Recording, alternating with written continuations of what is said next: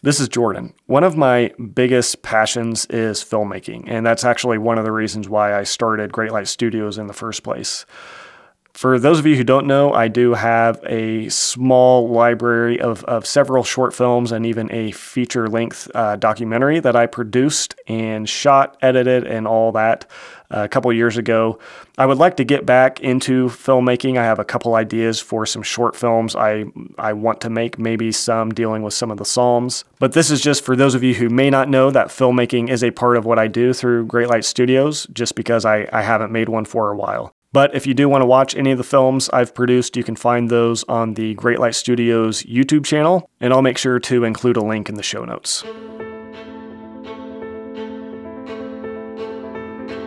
My name is Jordan Hatfield.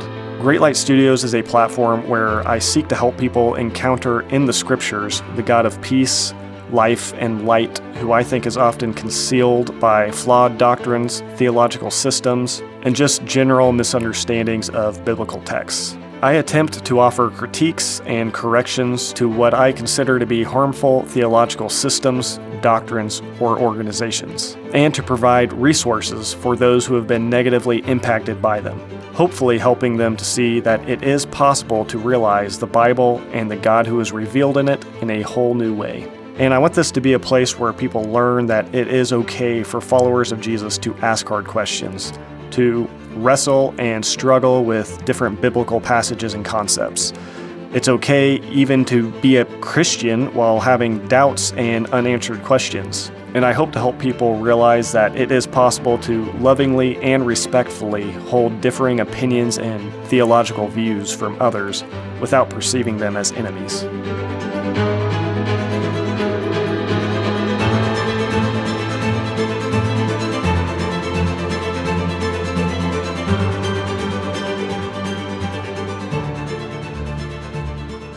I wanted to respond to another comment I got recently concerning faith and sort of this assertion that comes on the part of Calvinists that if we as non-Calvinists say that a person has to choose to believe, then we're basically turning faith into a work, or we're basically creating a self-righteousness, works-based form of salvation. So in this video, I want to just cover a little bit more on that, share some more of my thoughts on that, and what I'm going to talk a little bit in here about Ephesians 2, 8, and 9, a key verse that is used in this whole discussion by Calvinists to kind of demonstrate, at least they think, what is proof or evidence that faith must be a gift, something that God decisively causes us to have. So I'm just going to kind of do similarly to what I did in the last video. I'm going to read this comment, so it kind of sets the stage for the sort of thinking that I'm responding to here, and then I'll just begin to read through my written out response. So the comment says, "I would like to help you understand that the reason people have faith is because God sovereignly makes them have faith. God, by the counsel of his foreknowledge, makes his elect have faith. Therefore, they can pursue it by faith." This is a response to some things that I've said in Romans 9, where I'm attempting in this series that's out on the channel. If you haven't watched that yet, feel free to watch that if you want to know some of my thoughts about Romans 9. But anyways, in that series, I try to lay out why I think that chapter is most definitely about God's sovereign right to do whatever he chooses and to save whoever he chooses. But what I would argue, what I think is clear from the context not only of Romans 9, the chapter itself, but the rest of the book of Romans, is that what Paul is arguing for in terms of what it is that God has sovereignly determined is that he is determined to save people on the basis of faith, and to not save people who, even though they might come to him with effort and striving, law-keeping, and all these other things that the Jews were attempting to approach God with. God has the right to reject that way and accept the Gentiles who were not doing any of these righteous things simply because they're approaching God by faith. So I think that is the offense, I think, simply stated, of Romans 9, that it's about God has chosen those who believe. He's chosen faith in the Messiah as the way to inherit the promises. And the Jews, that was a crazy, offensive idea to them. And so this video is not about Romans 9, but just to kind of set the stage that that's what this comment is responding to, is me communicating some of those things.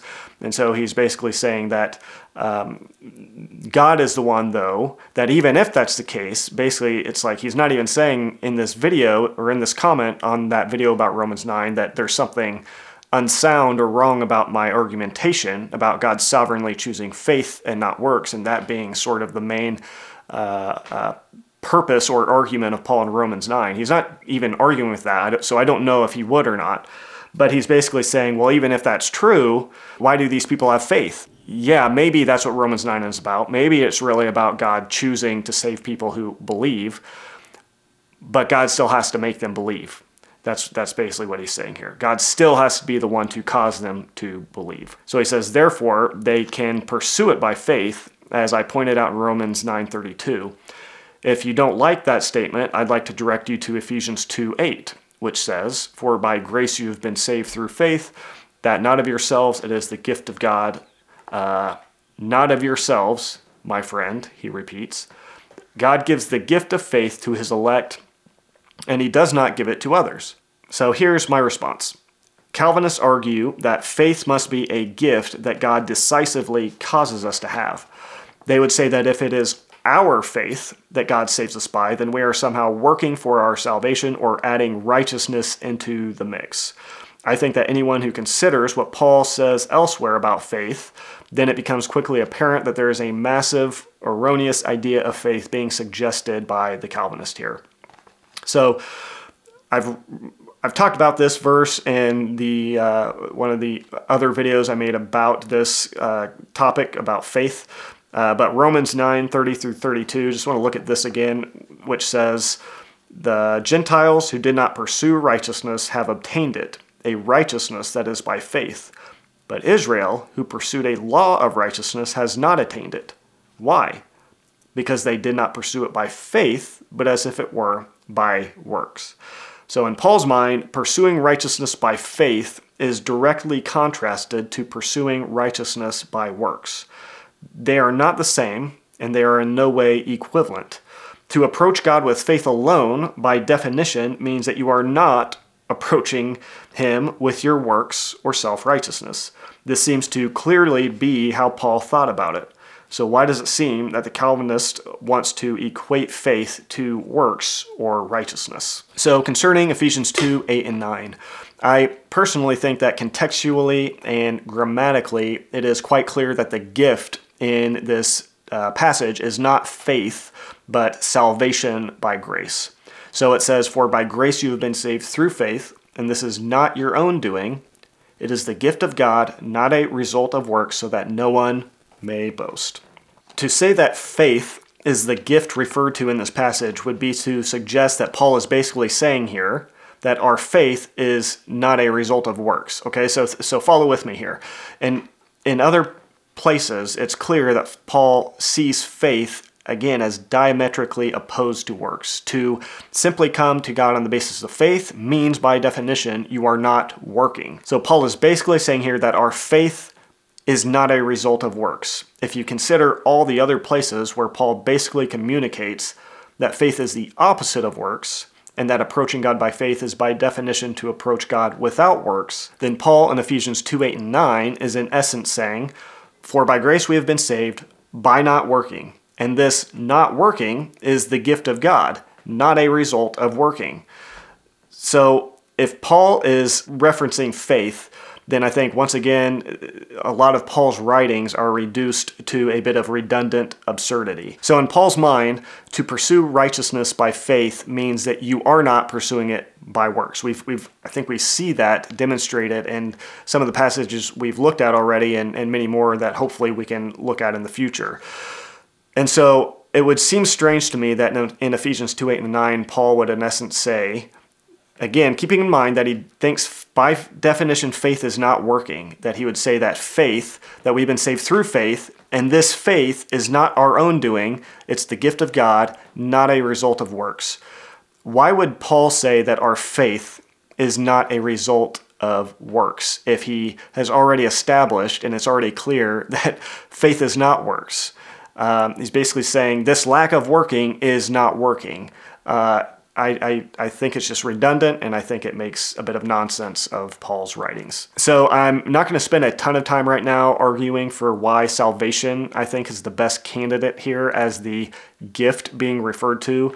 I know that there's a lot of good resources out there that dive into the grammar, the original Greek language here, and I think that itself is a good indicator that salvation is in fact more what is being focused on and referred to as the gift of God that is not a result of works. I think also contextually, if you look at all of Paul's other writings, what does he always talk about that is not a result of our works? Certainly not faith. You don't see Paul going on talking about how our faith is not a result of our works. What he does say is not a result of our works very often is our salvation by grace, which is a gift of God. So this is a very common idea, and I think it makes perfect sense and is perfectly consistent with the context of Ephesians and with the overall consensus of the way Paul speaks about these things, to say that salvation is the gift of God here, that is not a result of works, so that no one may boast. I do not think the best evidence would point to faith being the gift.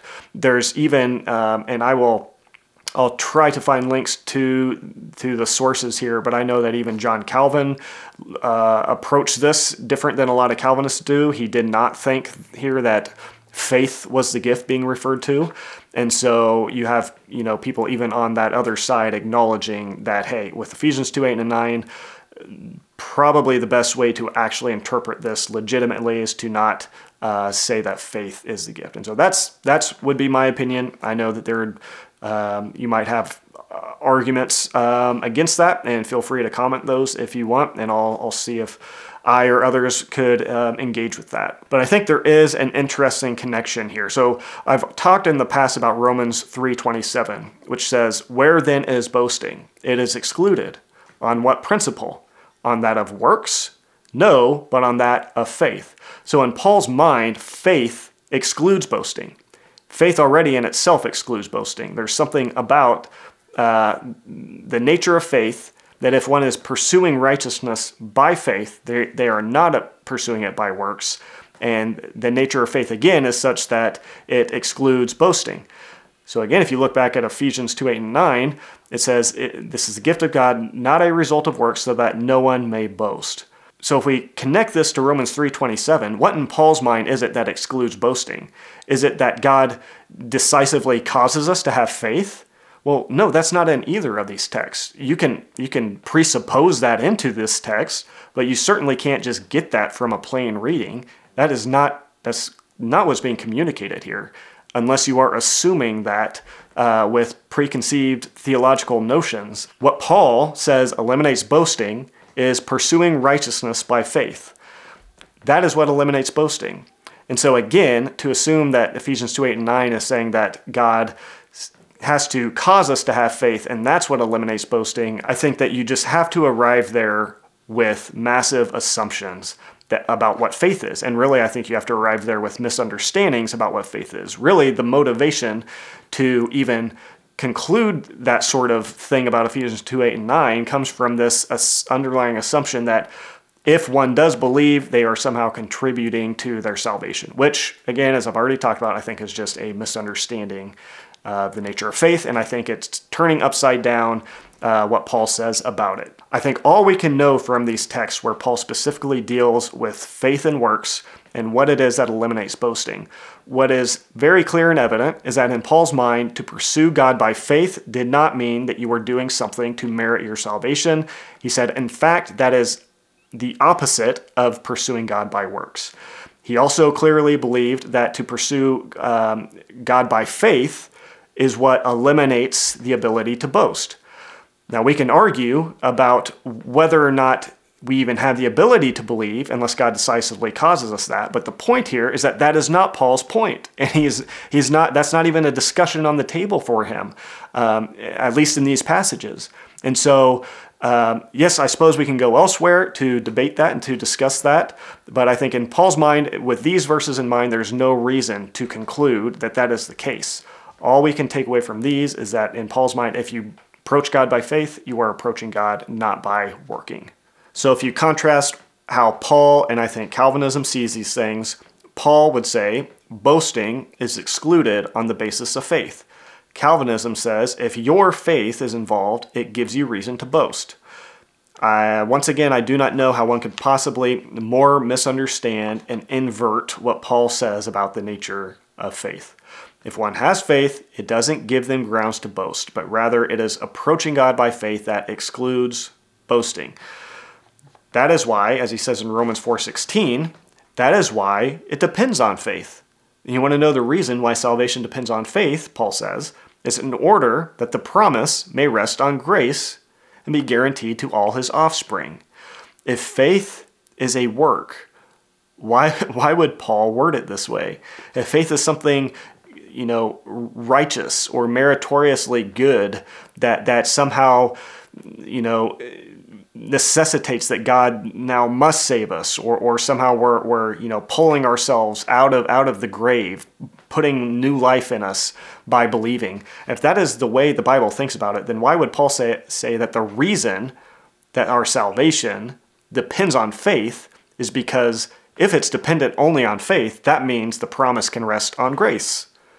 So again, in Paul's mind, having faith in God, in no way, no place in his mind can I see him thinking that having faith in God was something righteous that was equivalent to good works or, raising your own self from spiritual death to spiritual life. It is precisely because it depends only on our faith that the promises of God can rest on grace. Once again, this is just another verse where that same sort of idea is communicated. Again, in Paul's mind, the fact that God only required our faith was equivalent to God not requiring works. Since God's promises only depend on our receiving and believing in them, they are able to be given on the basis of grace. Could Paul have possibly been more clear that faith itself is not in any way equivalent to working, striving, meriting, and it is in no way equivalent to righteousness? Calvinism would seem to suggest that if it depends on our faith, then the promise cannot truly rest on grace, since that faith would be us playing a part in and working for our salvation. I think in suggesting this, they effectively turn Paul's writings about these things upside down and inside out.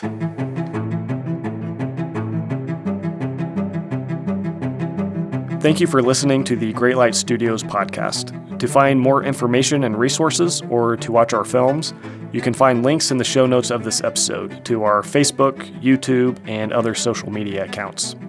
If you want to support this podcast and myself in continuing to produce content through Great Light Studios, you can find links in the show notes of this episode to different ways that you can give financial support.